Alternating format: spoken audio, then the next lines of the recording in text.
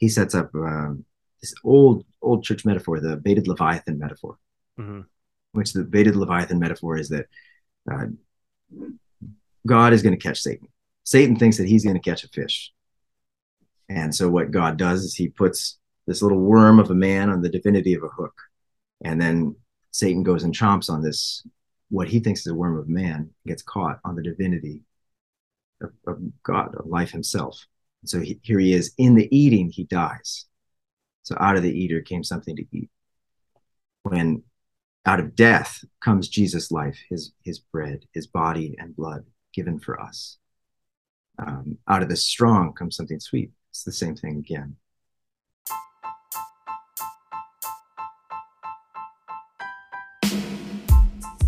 Welcome to the Guilt, Grace, Gratitude podcast featuring Peter Bell and Nick Fulweiler.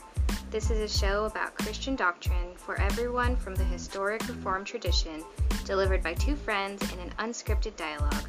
Join us as we discuss how the finished work of Jesus Christ changes everything. Now, Hello, everyone. Yet once again, it's another day of fresh grace and mercy. This is the Guilt, Grace, Gratitude podcast, sponsored by Logos Bible Software, where we bridge the gap to Reformed Christian theology for your listening pleasure. Today, we have Todd Haynes on. He's going to be helping us with a book club episode on a book he wrote, Martin Luther and the Rule of Faith, Reading God's Word for God's People. And it's published by our good friends at IVP Academic. So we'll start this conversation here in a moment. It's also in the New Explorations in Theology series with IVP Academics. So go to our show notes, find the link to IVP, click that, get this book for yourself or someone you know. It's coming up, maybe a stocking stuffer or something like that, coming up to the holiday season. And then also, there's a link to find the closest Reformed or confessional churches near your area. So click that link, and the closest Reformed denominations, PCA, URC, OPC, among many others, will pop up, and you can find the closest church near you to call home. Also, just some basic information on how to communicate with Peter or myself. We're on Twitter and Instagram at Guilt Grace Pod. At both those platforms, the same handle, guiltgracepod@gmail.com. If you're old school and want to email us, we still got the email. If you want to check us out on YouTube and that's your jam on how you want to listen to podcasts, we got you there. These episodes are automatically recorded with video. So go to YouTube, subscribe to us. You could actually on YouTube find the playlist button and find these recordings very helpfully organized based on book club episodes or seasonal episodes. And then our bridge builders, can't thank them enough. Logos Bible Software, our main sponsor. Thank you. And then we have some of our other bridge builder sponsors. You'll hear some words from them halfway through our show as well. So I will let Peter further introduce Todd Haynes today. yeah, we have Dr. Todd Haynes, and he is an academic editor at Lexham Press, where he launched and edits the Christian Essential series, Lexham Ministry Guides, and a children's catechism series, Fat Cat Books. He was previously the assistant project editor of the Reformation Commentary on Scripture, and is the co-editor of the Acts volume in that series. And it's a pleasure having you on our show, Dr. Haynes. Thanks for having me. We were talking about this pre-show, and I have to ask, because I'm betting some people wondered too, because I said Lexham Press is in your bio because you work for them, but you wrote a book for IVP Academics. What's it like working for one and then writing for another? Yeah, I thought it would be stranger than it is. Okay. It's not so bad. It was something I just did at home by myself, and then when I was getting emails and updates, it's sort of a reminder of the same process that I do, and paying attention to some of the things that IVP does differently, and then sharing that with my colleagues about what was the idea and what That's maybe true. highlights that we did differently. Huh. So it's fun to have another window in. I used to work with IVP. Okay. I was a contractor, so this was a different window into their process. Oh, okay. Interesting. So you kind of get the best of both worlds. You get to work for one and write for the other, and you kind of cross-pollinate those things. Yeah. Kind of best practice. And then I have a dear friend that works at IVP as well. That he didn't work on my book. He's a trade editor, Okay. Ethan McCarthy, and so then we get some yakking in the background about that too. Gotcha. It's That's lots of fun. cool. Awesome. Yeah. So if our listeners are new to you and they're wondering, okay, who's this Todd Haynes guy? What's his background? Maybe why should I listen to him? So maybe let our listeners know a little bit about yourself, your background, and your current work. So my wife and I, Veronica, we've been married for 10 years, nearly 11 now. Oh, nearly 12 now, dude. Yeah, you got to get that right. Yeah. Coming up. And we have two small children, Franklin, who's just started kindergarten, and Milo, who's in preschool. We all attend a Lutheran church together. Yep. What brought us out here was working for Lexham. So we moved, my wife and I, we didn't have children at the time. We moved out here to take this job with Lexham as an editor. We moved from Humboldt Park in Chicago. Mm-hmm. From the Midwest, so this is new, being out here in the Pacific Northwest, a different culture, different people. It's all very good. But when we were there in Chicago, I did all my work at Trinity Evangelical Divinity School. So I did a Master of Arts there and a doctorate in historical theology under Scott Manich, who's a Beza guy and does a lot of stuff with Cal. Reformation scholar, yeah. Yeah. And he's just a really dear pastoral guy. Really took care of me. So Luther's been my jam. That's what I've been doing since 2007. All under Dr. Manich. Did a master's with him on what Luther says about conscience in his Church Postal. His Church Postal is kind of a running pastoral commentary on the lectionary. It's now published in English through Concordia Publishing House, volumes 75 to 79. It's very fun, very good. I don't know what other things. Why else should you trust me? I spent years of my life with the Reformation commentary on Scripture before this, and that was really just hanging around, reading the Bible and reading what the Reformers said about the Bible. I spent a lot of time with Acts, and I co-edited, and then I spent a lot of time translating for Psalms, First, Second Corinthians, Philippians, Colossians. I was trying to think. I worked on maybe 12 of those volumes, and then moved on. They're wrapping up now, finally, so it's really cool to see. Yeah, reference projects are just such a beast, and it was fun to be part of. But I am glad to not be doing so many reference projects. You get to write your own books now. Yeah, that's right. That's right. Yeah, I mean, a lot of my job as an editor. You're not asking this question, but I'm answering it anyway. Go for it. Is to think about the books that I would like to see out in the world, and then to go and try to match the right idea with the right author. So sometimes those things, they sit around. I have a whiteboard here with ideas, and sometimes they float down and make reality quickly. So. Awesome. For you guys that are not on YouTube, Todd has a fierce mustache. You guys gotta check it out. That's right. Nick tried a few weeks ago, and I don't see it anymore. Well, my beard kind of blended in. Maybe I trimmed it once, but it's inspiring, Todd. That's true. I wish my mustache just doesn't have the strength behind it to. It has the. Yeah, it has the girth to puff out. Yeah, it's ours. I'm glad you use that word, girth. Yeah, to puff out. And I keep thinking that I need to really trim out the girth. That's right. Yeah. Well, COVID helped. Yeah. Well, mustache you a question here. Actually, I have to ask you a question first that has to do with your mustache. So I must ask you a question. There you go. About your mustache. This is the big question that all guys have to answer around their mustache. Every guy who has one, who has a wife, does your wife like your mustache? I think she does. She hasn't been super direct about that question, but most of our married life, I've had a mustache, and in the last few months, my youngest Milo has been very interested in me shaving it. So he keeps bringing it up, and your wife could be quietly seething in the background, and then feeding little ideas to Milo. I was like, maybe you should tell your maybe, we'll never know. That's brilliant. I asked her, and she's like, "Have I ever seen you without a mustache?" And she has, but it's been a long time since I've shaved it all off. So don't shave it. Yeah. Looks great. Well, Does. thanks. You can always grow it back. That's Yeah, true. That's That's true. true. It's like a haircut. So Martin Luther, been around for centuries. He's Well, dead, he's not but yeah, been. He's dead. around. Yeah, he's been dead for centuries, but people have known about him for centuries. That's what I meant to say. You don't even have to be Christian, and you probably have heard the name Martin Luther. If you are Christian, most likely you have heard of Martin Luther. If you're Reformed, you definitely have heard of Martin Luther. He is the reformer.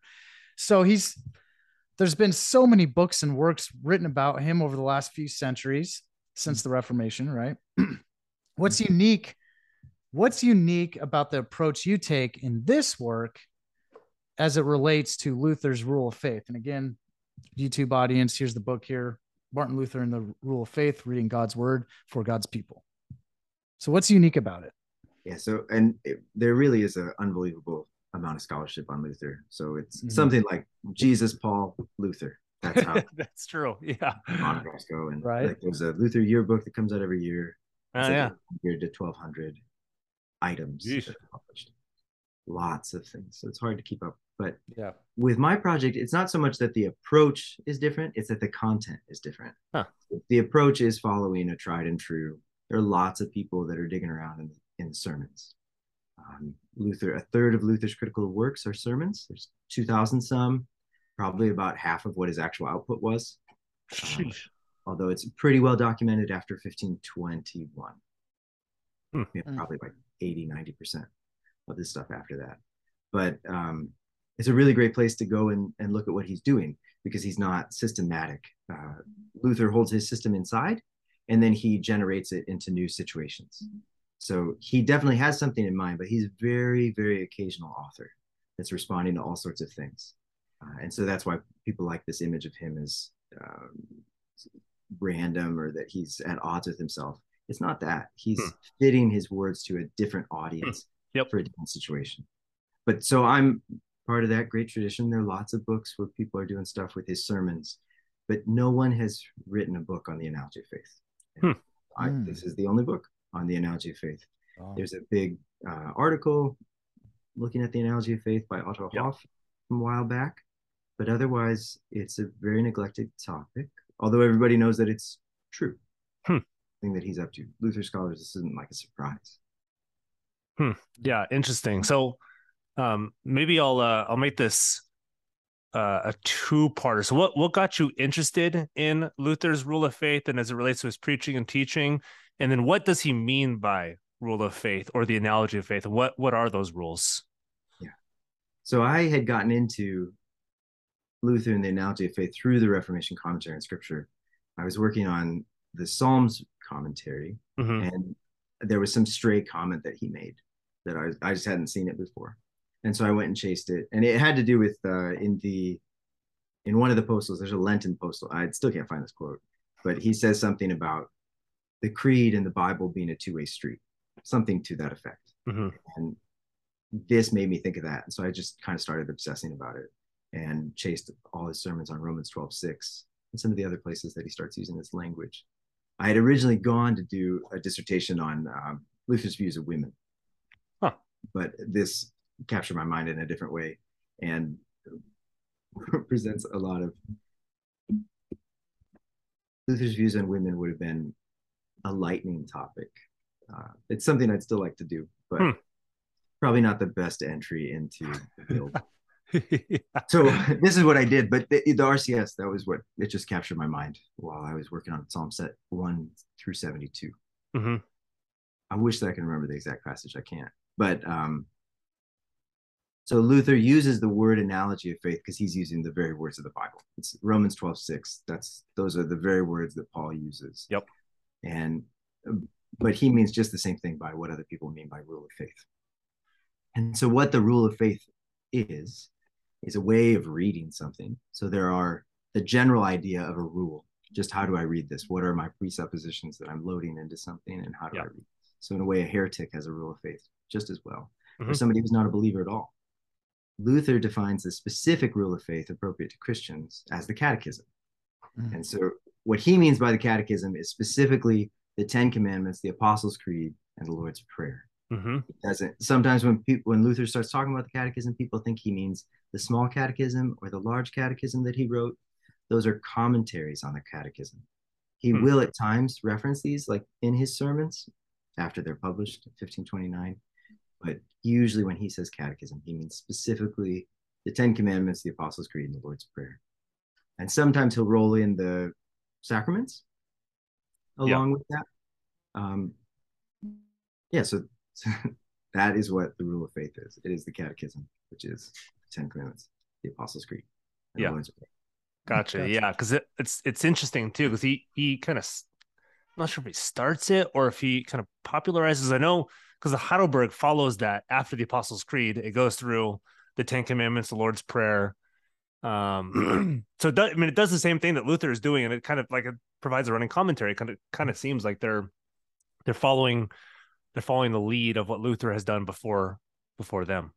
Yeah, Luther did something extra genius. So his catechism stands out compared to other catechisms because it's so short. He's not assuming that he's going to say everything that there is to say about the catechism in the small catechism. Yeah. It's a really great starting point, and it's really wonderful for starting more conversations. It's incredible in that way. Where Westminster and Heidelberg, they're longer, are trying to answer all the questions. They're ordered a little differently. So one thing that I've been interested in but haven't dug in on Heidelberg, for example, Heidelberg assumes the Ten Commandments starting out, but doesn't really bring it in until the end. So it really goes assume Ten Commandments, Apostles' Creed, Lord's Prayer, and then Ten Commandments with the sacrament. But Luther didn't discover this. He's the big dog for it for the reformers. Yeah. And Calvin bases his first institutes basically off the structure of the small catechism. And then he just kept building. But Luther was taught this as a little kid. When he entered school, the expectation was that you had these things memorized. So he probably had them memorized as a 4 or 5-year-old, just like all his peers. So this is just the thing that's handed down from very early on. Augustine wrote a book following this structure. But Luther did something new with it because it's so incredibly short. And particularly in contrast to the medievals were adding lots and lots of stuff. Oh, yeah. And it was going really ethical. And so he brings up something very new where even in the Ten Commandments, you're hearing stuff about redemption. In the first article of the Creed, you're seeing stuff about grace. Yep. Awesome. Yeah. For the audience, can you remind them or let them know the name of Luther's catechism or how to find it and how to access it? Yeah, you can just go to bookofconcord.org and it'll be there. But the small catechism is something he made for children. Both of these, I should back up a little, both of these are based off of a series of sermons that he gave. And what had happened is he went and visited churches in Saxony, and there are all sorts of really ridiculous anecdotes that he just realized how not just the people didn't know anything, but the pastors did. I know, yeah. So, one of the great ones was Melanchthon asked the pastor, how's preaching the Ten Commandments going? And he says, I don't have that book. And I'm pretty sure in there, there's something else where they're asking, who's the Trinity? And somebody said, Pope, Mary, Satan. Oh, wow. Yeah. So if you read the preface to the Small Catechism, he talks about how the wretched condition of the parishes. So this was really meant for a simple question answer with small children, with the illiterate. And then he wrote the large catechism, and that's for pastors and for fathers. But you can find those in a lot of different ways. There's a nice little app that Concordia Publishing House has. You just type in Small Catechism in your app store. It's really quite a nice thing. And there's no shortage of editions of the Small Catechism and the Large Catechism. I'm trying to think. I should. Right in front of you. There you go. There we go. Luther's Small Catechism. Nice. And Luther doesn't seem like somebody that people would want to upset. So I can only imagine Luther's reaction when somebody said that the Trinity the way you explained it. Well, he's an interesting person because he is a pastor. Yeah. And so a lot of the times when he's really mad with people, he's mad with people who are in a position to manipulate simple layfolk. Oh yeah. And so that's where the language that you hear with Erasmus, Mm-hmm. that's what he's worried about. And so with simple people, he can be very different. Yeah. So like at the end of the book, of my book, I have an anecdote where he's talking with a little old lady Yeah. in an outlying city outside of Wittenberg. And she refers to him as Dear Mr. Dr. Luther, and just asks a question about, am I saved? Mm-hmm. And he says, well, do you believe what the Apostles' Creed says? What does it say? And she's like, oh yeah, I do believe that. I said, well, good, you're good. And she's very happy about that. So he could be super simple with the right sort of folks. Sure. But yeah, most of his spit and fire he held for people that should know better. Yeah, exactly. Yes. And teaching. Yeah. So where was so sorry, I got lost track. Sorry. Can you give our listeners some examples of how the rule of faith is used by Luther in biblical interpretation and preaching? Mm-hmm. Yeah, I was rolling over some of these. So one thing I should preface, one of the things that the rule of faith does with Luther is it opens up the world of the Bible. Mm-hmm. The rule of faith is the very logic of the Bible. Mm-hmm. And this is sort of your entryway into the world of the Bible. So it's just kind of everywhere in his thinking. And you can find it in any single verse. That's one of the things that was very weird about this project, is that he talks about it so often that the transcribers of his sermons would actually blur some of the stuff out. So they're like, oh, he's on about this again. So they would just write a U for etc. Yeah, you write about them in the first part of your book. Yeah. Yeah, yeah. And so I picked 5 exemplary passages from the canon. Genesis 22, the sacrifice of Isaac for the Torah. Judges 14:14, because it's the only thing he preached on, which is out of the eater came something to eat. Not the one you expect him to go for, but it's the one he goes for. Yeah, yeah. He didn't preach at all on the other historical books. And then Psalm 72 from the wisdom literature. Isaiah 9:2-6 for the prophets. And then Luke 24, the Emmaus passage for the New Testament. And that's the way that he published his translation of the Bible. That's the way that he looks at sort of the canon. Anyway, so I was thinking of, my go-to is probably Isaiah 9. Mm-hmm. Government is on his shoulder. It's a weird passage. And so what Luther is doing is he's thinking in the background of his mind about the Apostles' Creed. I believe in one holy Catholic Church. What has Jesus done for me? He didn't buy me with silver or gold. He bought me with his blood. And so what Luther says is, here, his government is on his shoulder. This shows an upside down kingdom, a kingdom like no other. All other kingdoms, whether by tyrants or good rulers, they are carried by their kingdom. The people carry the king. The king's feet are on the people. He holds an orb, he has a crown. But that's not Jesus. Jesus' kingdom is when you look at the cross. You look at the cross, and there is his kingdom. And he bears his kingdom on his shoulder. It's his very people. And so he's tying in all these other things. Psalm 16, the boundary lines for me have fallen in good places. The boundary lines are Jesus' body, which is his church. And so he goes on about this sort of rule that Jesus has, that Jesus carries us. We are the little lamb that he carries. We are the hurt man that the Good Samaritan has picked up. So this allows kind of for a generative use. The other thing, he'll also use Isaiah to bleed back into the creed. So Isaiah, a son is given to us. Luther will say, take all of the Apostles' Creed, take all of the historical works that God has done for us, and add for us. Because it's not just a historical fact that's just out there in the world. It is for you. And so when you proclaim it, you should say it, just like Isaiah does, a son given to us. I didn't really want to use the Emmaus passage because I feel like the New Testament's a little easier for folks. But the Emmaus passage is pretty wonderful with what he's doing about the forgiveness of sins in particular. So he opens up about, I should probably pull up the verse, shouldn't I? Came across the sacrament one first. I'm sorry.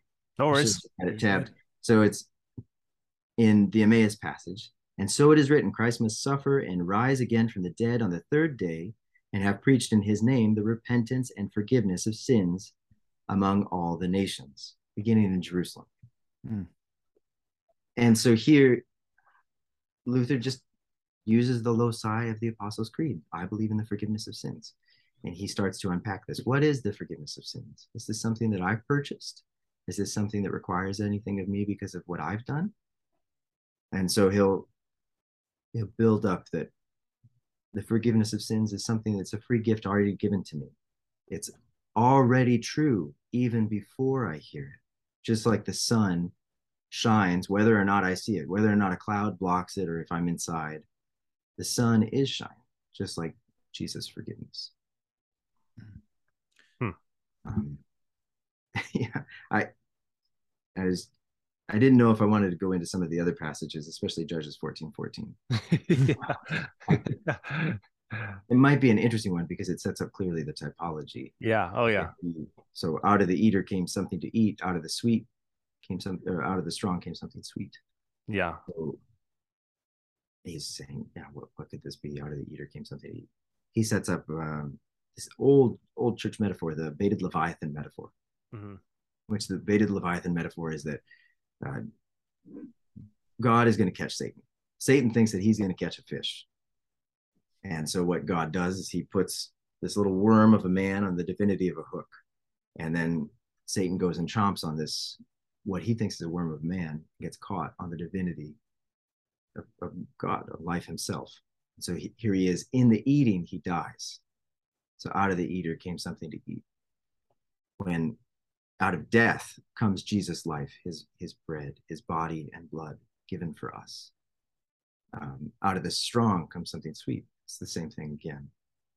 And these are the sort of neat, the tricks that from the outside, they look flat. If you don't think this way, it seems too easy. But what he's doing is some really high-powered stuff in the background with Chalcedon, the way that Jesus natures and the unity of his person. And then he is doing some pretty high-powered stuff with pastoral care, that all this stuff is for you. It's not just something out in the wilderness, some fact of a king that's been killed. That's cool that you mentioned he did one on Luke 24. I feel like that's such a power. I just don't feel, I know, and it's objective truth. It's such a powerful chapter in the Bible of Jesus's identity. It's always been a very, I've in my own Christian life been really important to me referencing.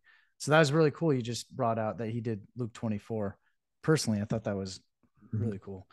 So you mentioned that the rule of faith has other contexts and beliefs and worldviews that could be applied. So as far as the relationship between the rule of faith and scripture as authoritative, what is that relationship that makes the rule of faith and scripture authoritative? Yeah. So I should say there are many rules of faith, or possible rules of faith. Right. Yeah. So there could be any given rule of faith. Yeah, I mean, somebody that denies supernatural deeds, that is a rule of faith for them. Yeah, or somebody who just says, me and my Bible, and that's all I need. I don't need any rule of faith.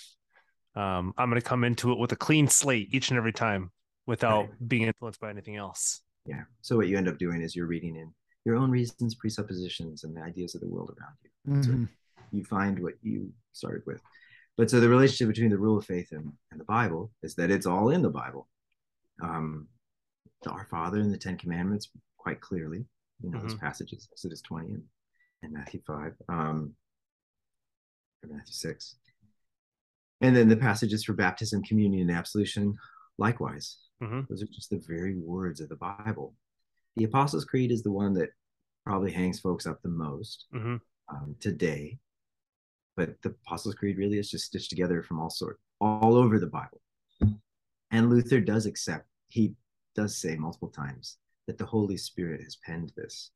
The Apostles' Creed is written by the Holy Spirit through the apostles. He doesn't necessarily sit down on, there's a tradition that the 12 apostles wrote the Apostles' Creed. There's two traditions. One is that each apostle contributed a line. The Apostles' Creed used to be lined up in 12 lines instead of 3 articles for Protestants. Well, everybody does the 3 articles these days. And then there's another tradition that they did it by committee, that they all 12 sat down. Oh, okay. And it happened at Pentecost. Yeah. Luther will talk about the Trinity and the Catechism, that the Father gave us the 10 Commandments. Jesus gave us the Lord's Prayer, and the Holy Spirit has given us the Apostles' Creed. So he'll line it up that way. He sees it as inspired. He sees it as scripture. And for people that's really hard on, that the other thing in the background there for the Apostles' Creed, is Luther wants to talk about the relationship between things and words. So there is a thing that can be expressed in many different ways. So the Christian faith can be expressed in many different words, but it still is one faith. That faith doesn't change. And so the creed, you could say the truth of the creed in different words, more or less, but it doesn't change the substance, to be Platonic about it. But this is the thing that he used. He used the creed because it's what the Catholic tradition used. Everybody knew it. It's short, it's memorable, and then you can just pick up from there. So I should go back and just say that for Luther, reading the Bible according to the rule of faith is just what Scripture interpreting Scripture is. Yeah. So often that gets muddled up that it's the like I said, the me, my Bible, or I'm just going to read it as I am and as nobody else told me to, and I let nothing else come into this. And Luther, I think, helps correct that a little bit. It's like, no, you let the Bible rule your Bible reading, and you let the tradition not rule your reading, but kind of inform your reading and say, hey, this is a little bit outside the bounds, this is outside the bounds. But he helps us read our Bible better. Yeah, so he's picking up, I mean, the rule of faith is something that was given to him by the Catholic Church. Yeah. He learned this, and it's not that it belongs to the Catholic Church. Exactly. To all Christians. So in this sense, tradition is the very specific thing of what the Bible gives us, what the Bible hands down. I was worried that would be misunderstood a little bit with the way that tradition is used in this book. It's not that he's going and, I mean, he is dealing with all sorts of old church fathers and medieval folks, but it's not where he's getting this stuff. The tradition is the tradition Jesus gave us. Yeah. And that's what he's reading the Bible by its own light. I think that'll come through in the book, because I can see at points people not being confused, but it's for maybe broader evangelicalism, I guess you can call it, who are not used to some of these words. It can come across as anti-biblical or whatever you want to use the word. But if you dig deeper, and Nick will ask a question about this too, if you dig deeper into it, it does make more sense. It is a biblical thing, and it imposes biblical standards on us. But yeah, I just encourage people to read this, not impose what you think is is tradition, but to read from what's being talked about. Yeah, and I guess to step out a little bit from it, the way that Luther sees all this, sometimes we think of the Bible as something that we hold in our hands. Yeah. Luther doesn't think that way. Luther thinks of the Bible as something that holds you in its hands. So we're in the Bible's world, not the Bible in our world. Yeah. And that's just a light switch. Like there's not an arguing to that. And once you see that that's what he's doing, it's very different. Yeah. And so he says this time and again, something to the effect of people are dark. Humans are dark. God's word is light. So trying to bring reason unaided by the Spirit and word to try to understand who God is, or even what the Bible says, is a fool's errand. It would be like if you could somehow try to take darkness and hold the darkness to the light, be like, can I see this light better? That's how he sees it. Mm. But that, yeah, it's just an on-off switch there.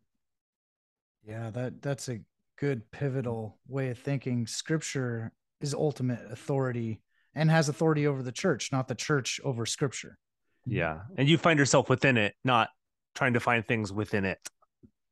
Right. And that's so Luther along the way, he's, the church is the creature of the word. The word gives birth. I don't know if I used this quote in the book, but there is a provocative quote somewhere where Luther says that we too must become Mary. And just as Mary bore Jesus, we by the word bear Jesus in the world. And that's the act of the church. That by receiving the word, men and women alike, we give birth to Christ in our lives. And so it's the word is what conceives the church. Mm-hmm. The word is what makes the church. Yep. So you can find the word apart from, he has a tract where he talks about this, that you can find a church without the word, but that is no church at all. Mm-hmm. But where the word is, that's where the church is. Yep. That makes sense. Yeah, historically and even mistakenly presently in some churches, they're holding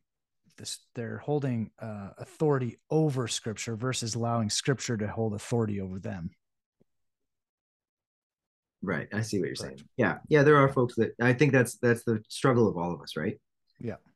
It's, do we really want, I think that's like when you read a Bible passage and you get cranky about, when I get cranky about a Bible passage, often it's because I don't want to let that piece of my life go, or I don't want to let control go over, whatever that is. Mm-hmm. And so that's at once the view that Luther's pushing is sort of freeing. Mm-hmm. Yeah. But it also means you get into a lot of conflicts. Yeah. Hey, all, this is Peter, one of the co-hosts of the Guilt, Grace, Gratitude podcast, with a word from one of our sponsors, our title sponsor at Logos Bible Software. Have you gotten your free book of the month from Logos yet? Join tens of thousands of believers who build their library with a free new digital theological book each and every month. Then read it on the free Logos Bible Study app. Logos is the easiest to use, most powerful Bible study tool on the planet. You heard that right, on the planet. It works on mobile, the web, and even has an amazing app for your laptop. I myself use the mobile app every night to read from the Hebrew, the Greek, and a few other resources. I love it. I've used other apps, and this is the best one on the market. It really, truly is. And if you want to go even deeper, you can choose from a vast selection of the top books for in-depth Bible study. There's also step-by-step videos to help you learn how to study the Bible like a pro. So get your free book of the month today. Go to logos.com/guiltgrace and get started with Logos today. We have this link in our show notes. So just open up our podcast, find our show notes, click this link, and you can get started with us with Logos Bible Software. Word from one of our sponsors, Westminster Seminary, California, their upcoming Seminary for a Day, Friday, October 28th, the seminary I graduated from just a couple months ago. If you or someone you know feels called to serve the church and want to be better equipped, consider coming to Westminster Seminary, California, a confessionally reformed institution that offers master's programs in biblical and theological studies, historical theology, and divinity. And West Cal is unique in its approach to a rigorous education because it emphasizes a mastery of the original biblical languages. You will learn Greek, Hebrew, Aramaic, and you will use these extensively in every one of your classes, and you'll be comfortable reading the Bible in the original languages for preaching. It intentionally maintains a small student-to-professor ratio, so you'll know your fellow students, and you also get to know your professors really, really well. And it's one of the few seminaries in America that focuses on face-to-face education with no online elements. And they understand the importance of having pastor scholars. So all of the teachers, all the professors at Westminster, they're all pastor scholars who have extensive experience in ministry, training the next generation of leaders and pastor scholars in the church. But don't just take my word for it. Even though I went to Seminary for a Day in March of 2019 and eventually graduated in May of 2022, go visit the campus yourself. West Cal is offering this Seminary for a Day on October 28th, like I said, where you can sit in on classes, probably 2 to 3 classes, meet other students who are also interested, and meet current students and pick their brains, have lunch with the professor, get to know him, pick his brain as well, and see the campus housing, which is gorgeous and about half to a third of the cost of anything else. So it's actually affordable now to live on campus and in San Diego. And the amenities, including a gym, which I loved, in person. This visit will also include a special Reformation Day lecture by our good friend of the show and professor of historical theology and church history at Westminster, Dr. R. Scott Clark, Why the Reformation Matters for Ministry. And if you need help with your travel expenses, West Cal offers a $400 travel grant to help cover any expenses of the visit. So you can see if this might be the next step for you. It was this step that really solidified the decision for me, and I'm confident it will do the same for you. So go to www.wscal.edu for more information, or go to our show notes and click that link in our show notes, and it'll take you to this. Go sign up, and we might see you there at Westminster Seminary, California. Hey guys, a quick shout out to one of our sponsors, Reformation Heritage Books. We've partnered with them and they've partnered with us to try to push a couple of their published books. One of them is the 10-volume series of William Perkins, who is a 16th and 17th century Reformed writer, wrote commentaries on Galatians, Revelation, wrote the Golden Chain of Salvation, some incredibly influential works in Reformed theology. Also, the Family Worship Study Guide, which gives you quick little snippets, about a paragraph each, of all 66 books of the Bible, each chapter in those books. So it's really good for family worship. And also, they have basically every major publisher in the world. They sell their books at cheaper than Amazon sells them. So if you guys go to heritagebooks.org, drop a line that Guilt, Grace, Gratitude sent you, and purchase their books. We'd be grateful, and you're supporting a great cause. Yeah, and RHB Books is the largest confessionally reformed publisher in the world, and they publish historical and modern works on a consistent basis. So you can find them on Twitter at RHB_books and on Instagram, Reformation Heritage Books. Yep. So go on over there, get these books. There's so much good stuff coming out, and hopefully this is good. Yeah. So, but Luther is well known for a strict law gospel distinction, which we're all about on our show. We've talked about it numerous times. We love underlining the law gospel distinction, and he has a laser focus on a Christocentric interpretation of Scripture as it is related to his preaching and teaching. And many have pointed out that it seems that Luther is not being literal, but allegorically pulling from Christ out of the proverbial hat. Can you explain Luther's literal approach to the Scripture and his Christocentrism, which is Christ in all the text? Right. This relates to the thing about we're in the Bible's world, not the Bible in our world. And the other thing I was thinking when we were talking about that was about the creed, that the Apostles' Creed holds all of history. It is the history of histories. So every minute of every day, every month of every year of your life, it's all there. It's all in that recursively. All of the histories of the greatest nations, they're all there in the Apostles' Creed. But it's telling a different story. It's telling sacred history, which is a lot more interesting, actually, than secular history. Mm-hmm.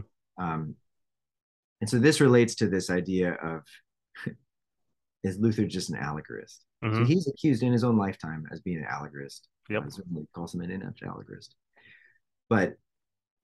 And then Luther also says all sorts of harsh things about allegory. Calls it a harlot, and I'm forgetting some of the other ones right now, but you know what they are. You can fill them in. And what he's doing is he's not neatly distinguishing his terms. He's talking about different modes of allegory. Yeah. So when he's talking about allegory as a harlot, he's saying people that go and they particularly build doctrine out of the Bible. So that's something that he sees like the logic for purgatory or for indulgences. Yeah, because he's reacting pretty harshly against some like medieval exegesis too. Yeah, the big thing he's reacting against is scholasticism. Yeah. So Luther is a scholastic. Mm-hmm. He's a very well-trained scholastic, but he sees the problems that when you start to think scholasticism is for pastoral care. It's not. It's not any use. And when you start to explain something like indulgences or purgatory, you have to use scholasticism. That's how you. Maybe I'll get in trouble for that, but that's when I agree. Yeah, you have to rereading. I was really struck by that, just by how much. Yeah, the system of indulgences, it is using scholasticism to set up this system that is actually a lot more complicated than just the straightforward system of absolution. But I've kind of gone far afield here from the allegory question. So part of when people see Luther,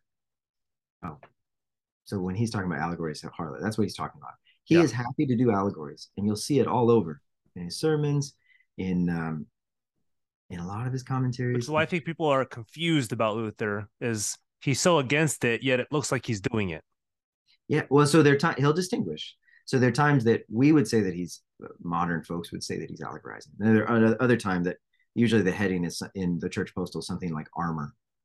And then after that, he'll talk about the text allegorically. And what he's doing there is he's saying, we establish the text on the literal sense. Mm-hmm. I'll talk about it in a second.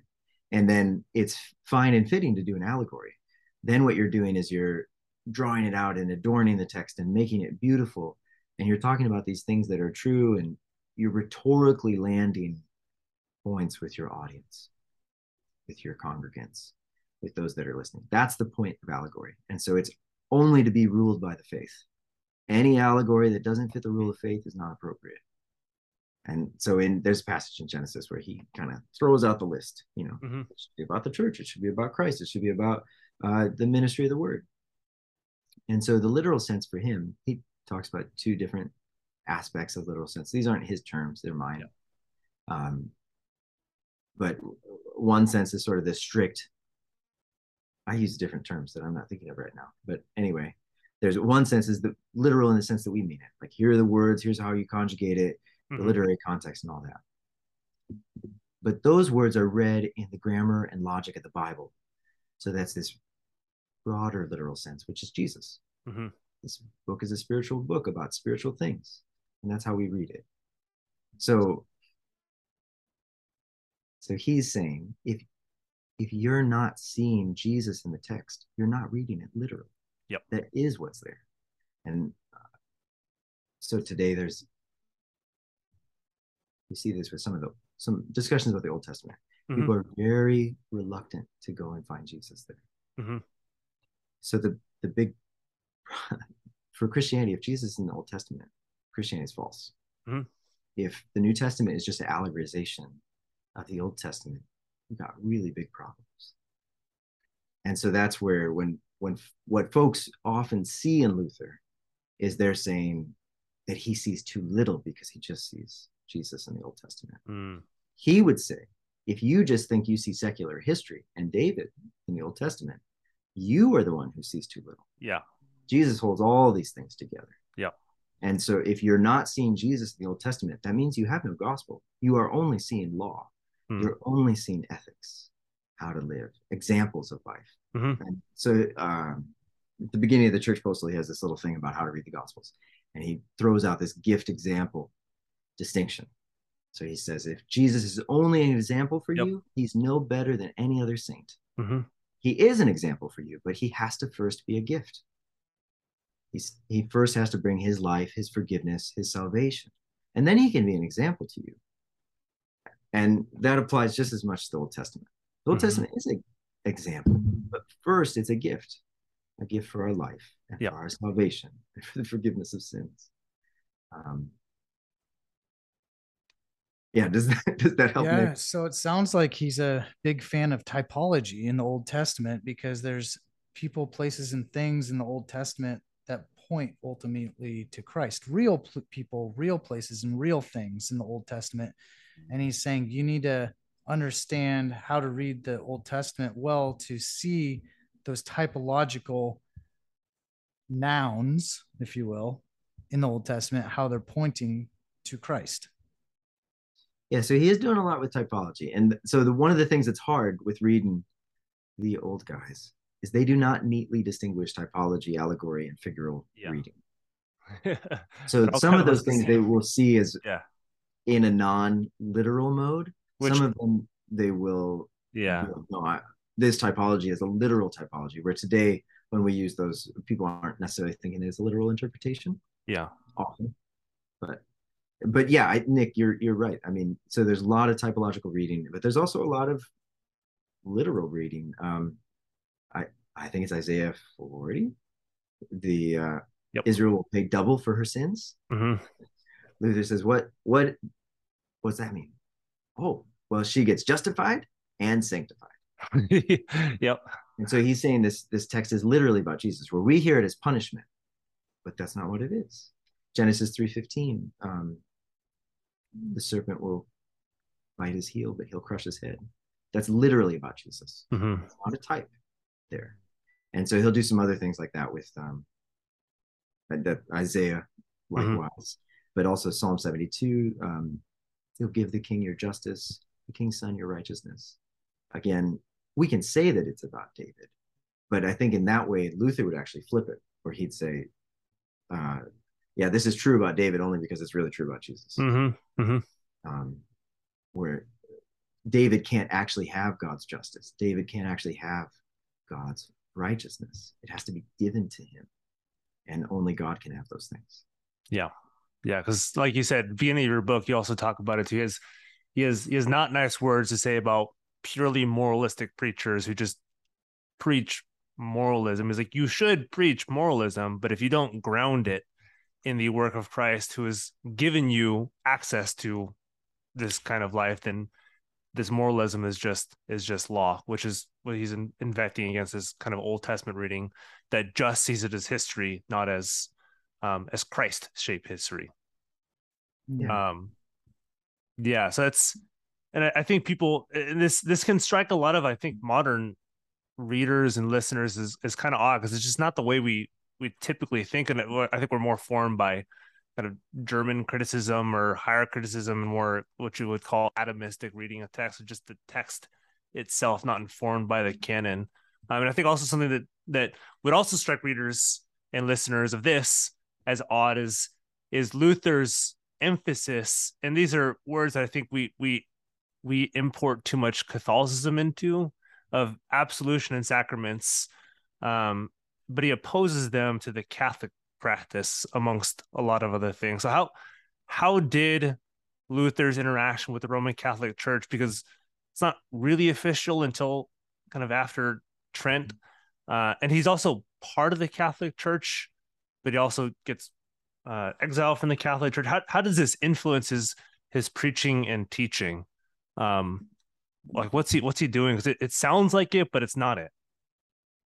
Luther's Catholic. I mean, that's what. So he's, the terms that are often used is, he would call himself something like an evangelical Catholic. Yeah. And I had second guesses about this later, but there's the word papist throughout the book. Yep. The term he uses, and he's distinguishing between a Catholic like himself, that is committed to sort of this unadulterated gospel, to a Catholic who ultimately has an allegiance in this papal magisterium. And I mean, that's actually early on, Luther was opposed by some Roman Catholics who said, no, the Pope is our analogy of faith. Yeah. Other Roman Catholics didn't like that either, that idea. But so Luther's getting all this stuff from the Western Church, and he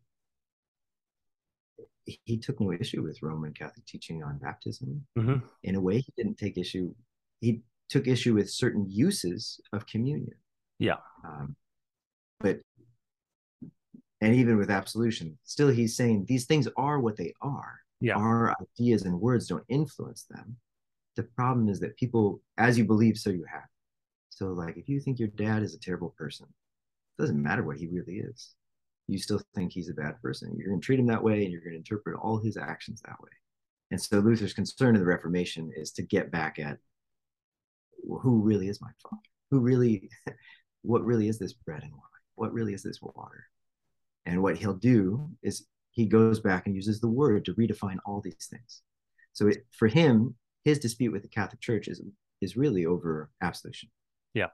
So he was upset that essentially you're buying forgiveness, like all this other stuff going on too.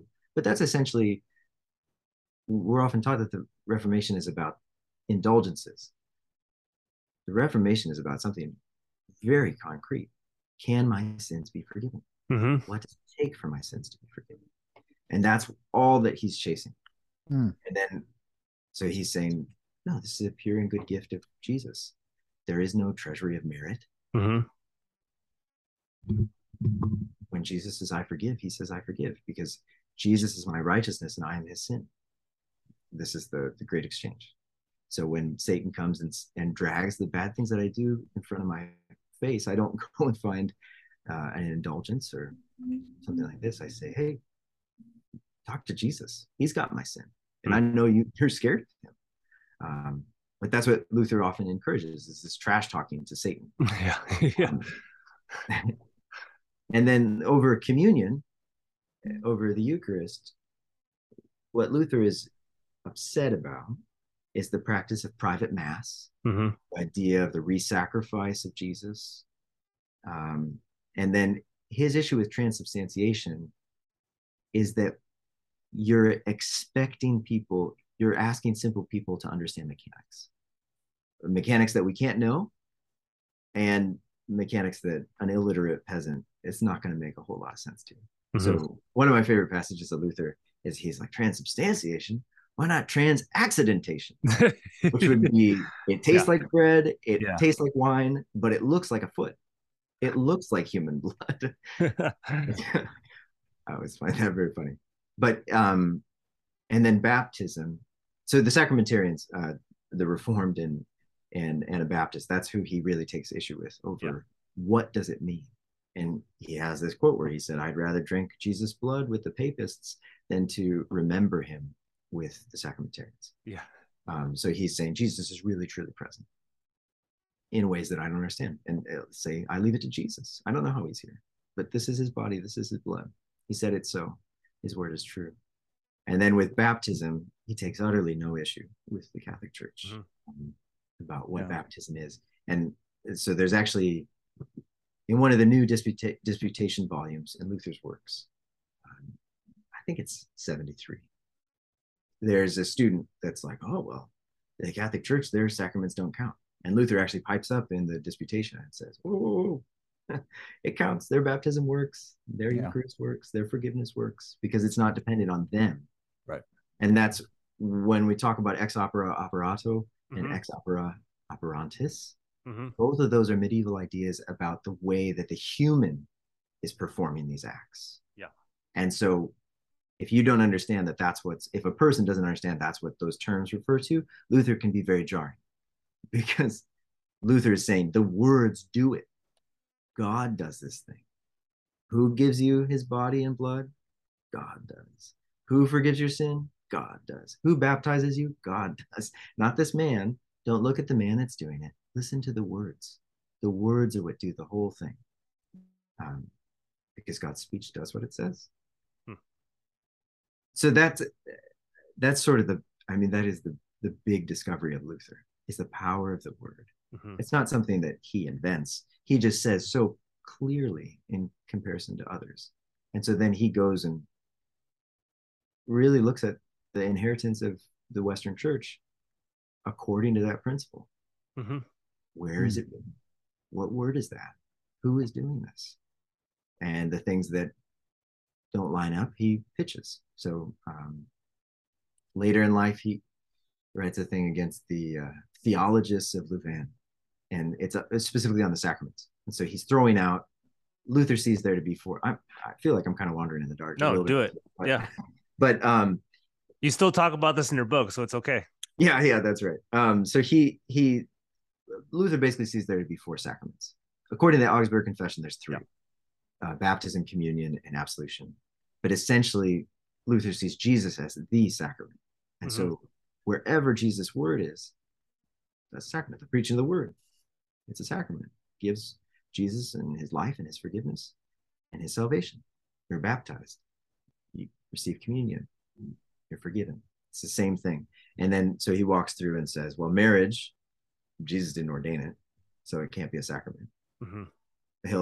He actually does this very subversive thing of saying that marriage is a sign of a sacrament. That's what a sacrament looks like, husband and wife together, but it's not a sacrament. Mm-hmm. Because the Catholic Church has that as a sacrament. Right. He's going against that. Right. And so he's not saying anything bad about marriage. And when he talks about marriage, he has a lot of interesting things to say about that stuff to today, where he says, look at your spouse. Your spouse is classed in God's word. So I don't know if you've ever seen a Roman Catholic procession for the Eucharist, where there's a monstrance. Yep. This is a beautiful gold thing with a host inside of it. He compares God's word around your spouse like that. Your spouse is held up in this monstrance of God's word. And so when you see this woman, in 3 of our cases, there's no comparison. This is the woman that God gave you. There's no other woman that's beautiful. There's no other woman that you're attracted to. All of that is defined by God's word that he gave you. He said, this woman, she is bone of your bone, flesh of your flesh. Anyway, that's a sidetrack. But I love the sidetrack. Yeah, no, that's good, because Luther had some fun things to say about marriage, because he had some fun things to say about his wife, and they have an interesting marriage too. People should read about that too. Yeah, there's some fun stuff. One of my favorite Luther stories about him and his wife is that he didn't want to bother her. He wasn't very competent with day-to-day things. I mean, this is a guy that when he got married, his wife said that the bed hadn't been washed for a year. That sounds like my marriage. yeah. So he's always kind of trying to show that he's competent. And so one day he has this hole in his pants, and he's like, I'm going to fix the hole. And he finds some cloth, cuts a hole, and he patches it up. And his wife is like, why did you cut a hole in your son's brand new pants that I just bought him? No way. That's funny. The ordinary things that you're just like, oh, he's still, we can relate to.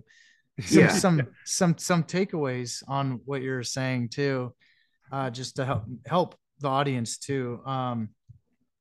Catholic Church, 7 sacraments. And he saw, outside of the Lord's Supper and baptism, the rest of those 5 sacraments really should be applied, right? So he holds 3. He holds 3: baptism, the Lord's Supper, and absolution. Yeah, maybe different than Reformed, because he'd see slightly different ordering. Oh, okay, gotcha. Yeah, so the part of this gets into like technical details about what is a sacrament. And so there's a scholastic definition that a sacrament is only an external thing wed to a promise of Jesus. And so Luther says, you'll actually see this if you, I'm not thinking which one it is. Anyway, in one of his books, he begins with 3 sacraments. And then at the end, he's like, well, if this is the definition, you only have 2. There we go. But for the rest of his life, he teaches 3 or 4. He will actually call preaching itself a sacrament. Yeah. Because the word is what does it. Yep. And so which Reformed circles would be like means of grace. They would use like different words kind of for the same thing, but it, like, he has debates with a lot of the Reformers on what's a sacrament, what's not, and what's Lord's Supper, what's not. There's some fun dialogues. And then go ahead. Oh, sorry. I was just going to say, he doesn't ever really define what a sacrament is, but essentially a sacrament is something that Jesus commanded with his word. Gotcha. And so he'll go and he uses command in this very positive sense that, how do I know that I can receive this meal? I can receive this meal not because of anything that I did, but because Jesus said, receive this meal. Yeah. I command you to take it. Same thing with forgiveness, same thing with baptism.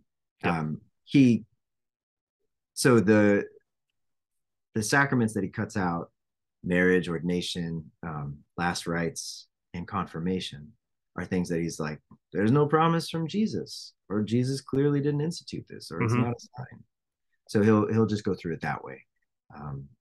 And none of those things he's taken away from. He's not saying that they're bad things. Yeah. He's wanting to redirect everyone back to the word.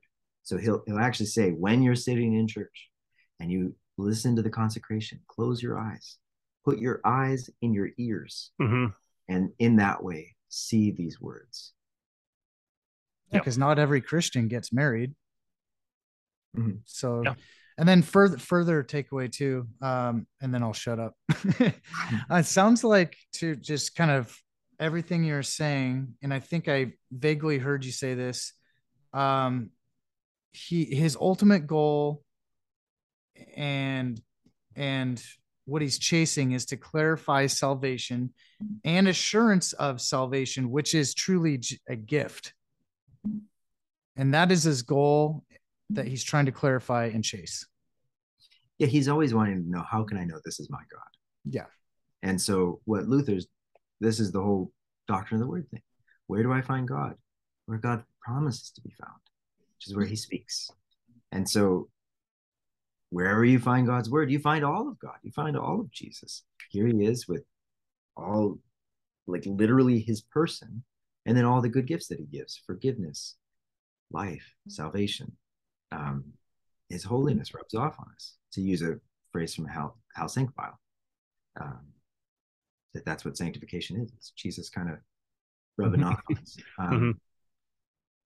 But so that was always the thing that he was pursuing, is he was worried about these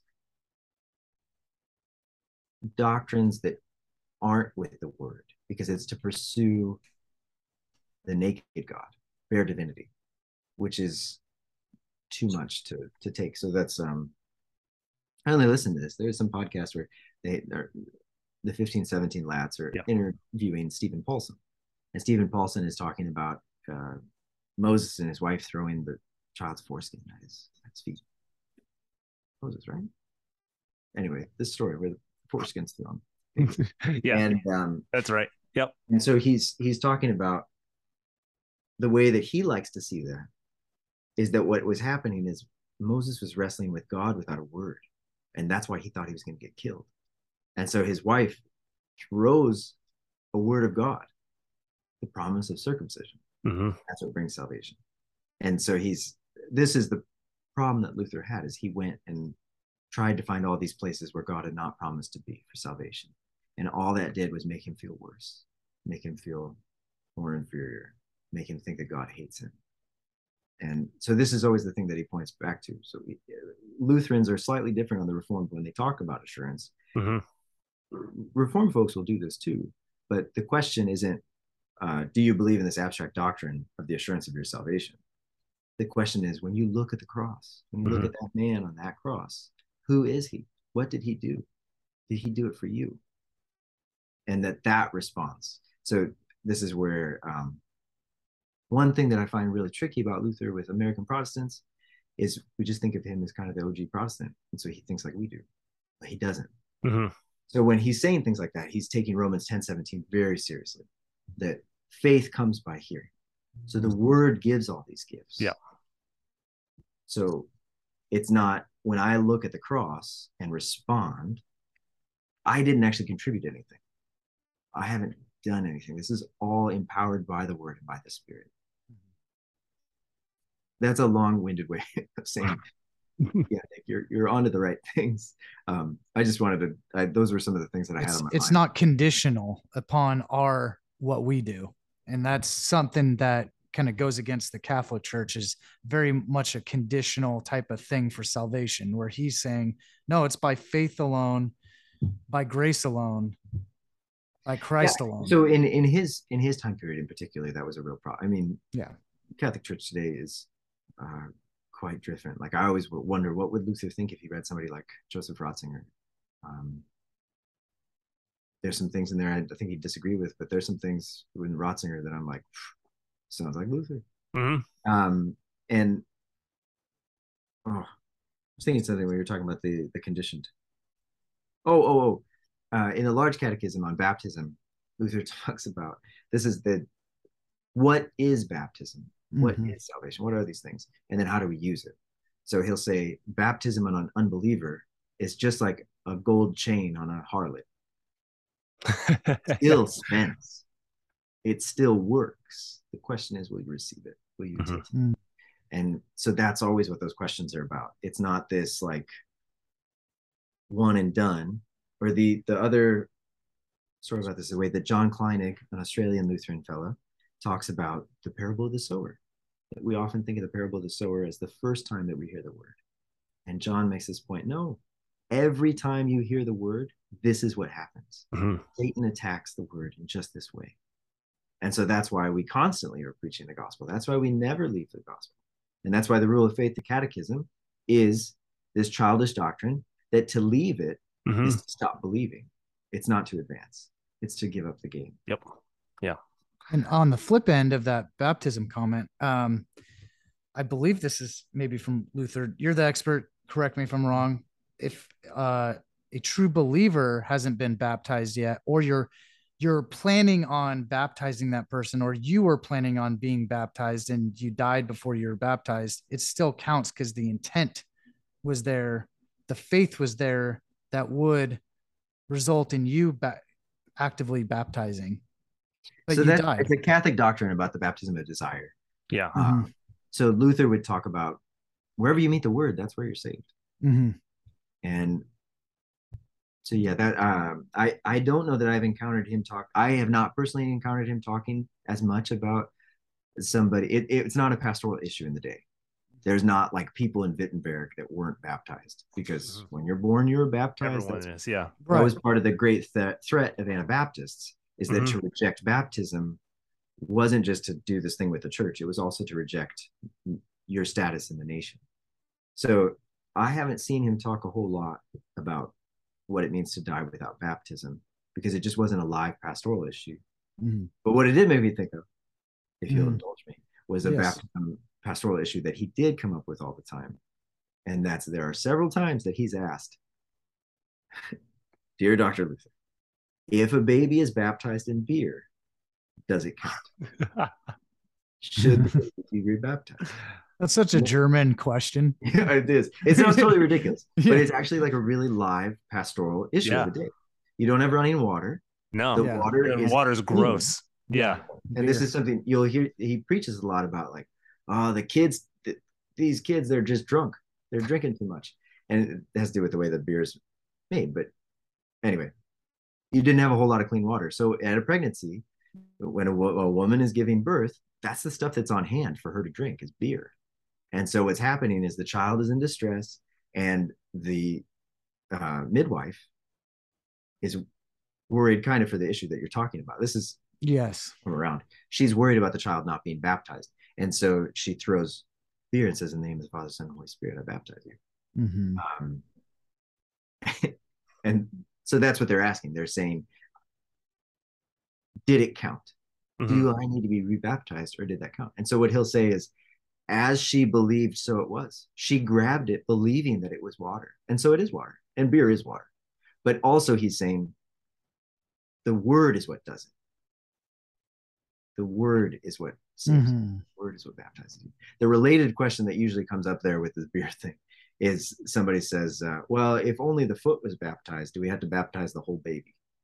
Mhm. And so he goes and rails about some of Aristotle's theories about the connection between body and soul.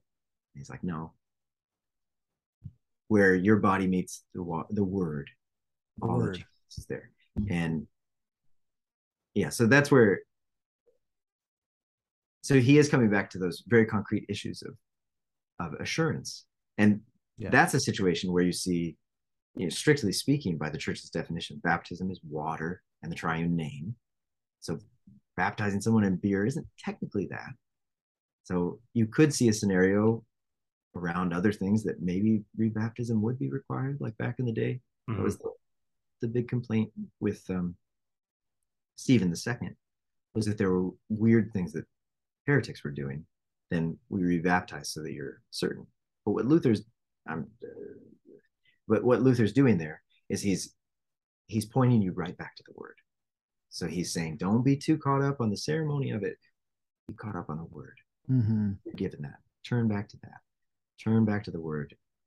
Do you hear this? Is it true? Can you be assured? Awesome. Yeah, I'm gonna skip my last question for time.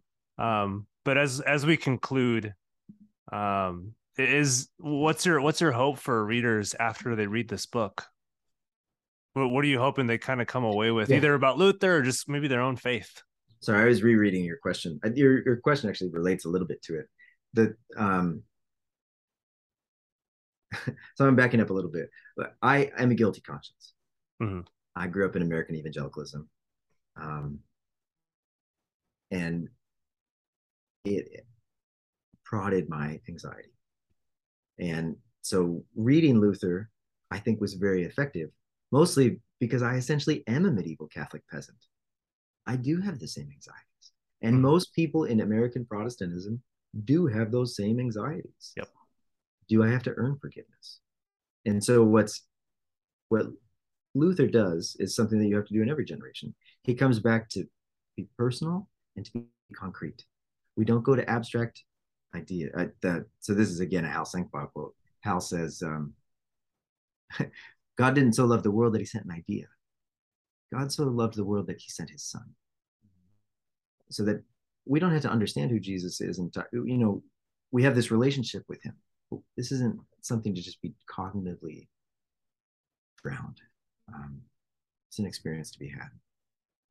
And so that's, to me, the genius of Luther is that he points us back to the joy of knowing Jesus, knowing these concrete, personal things, pulling us away from abstract speculation.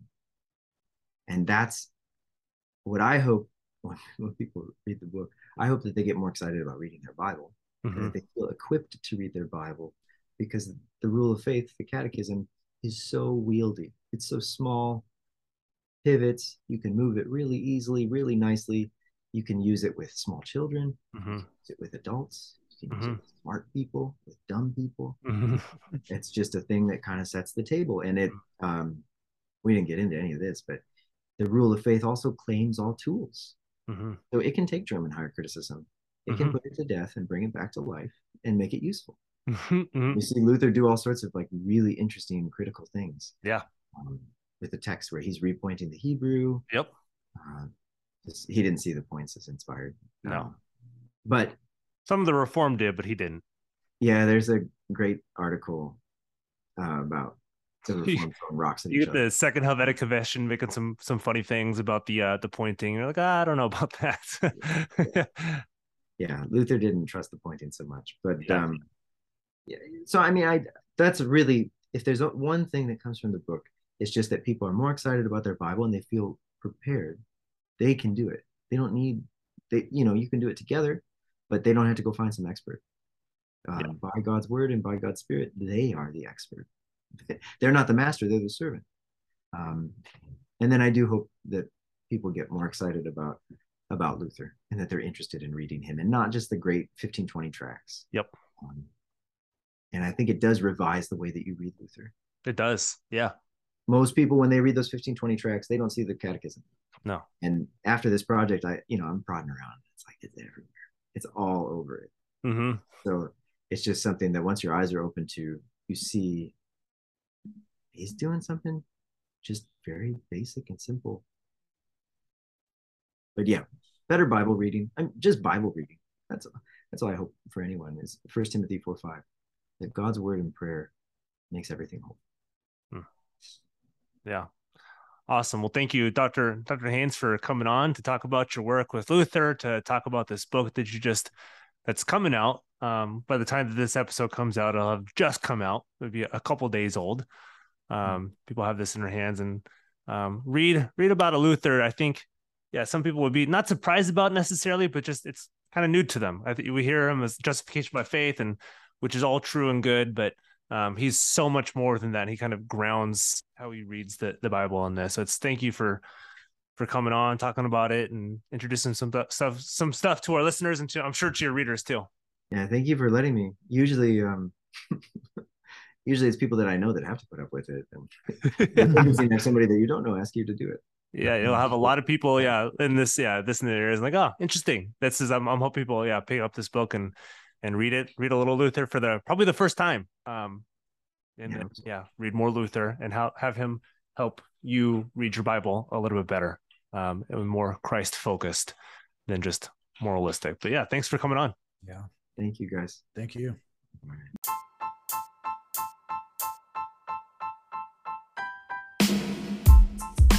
Hey guys, thanks so much for listening to the episode of our podcast, Guilt, Grace, Gratitude. And if you go to our show notes, as a reminder, there is a link to Patreon, and you can find out how to become a bridge builder.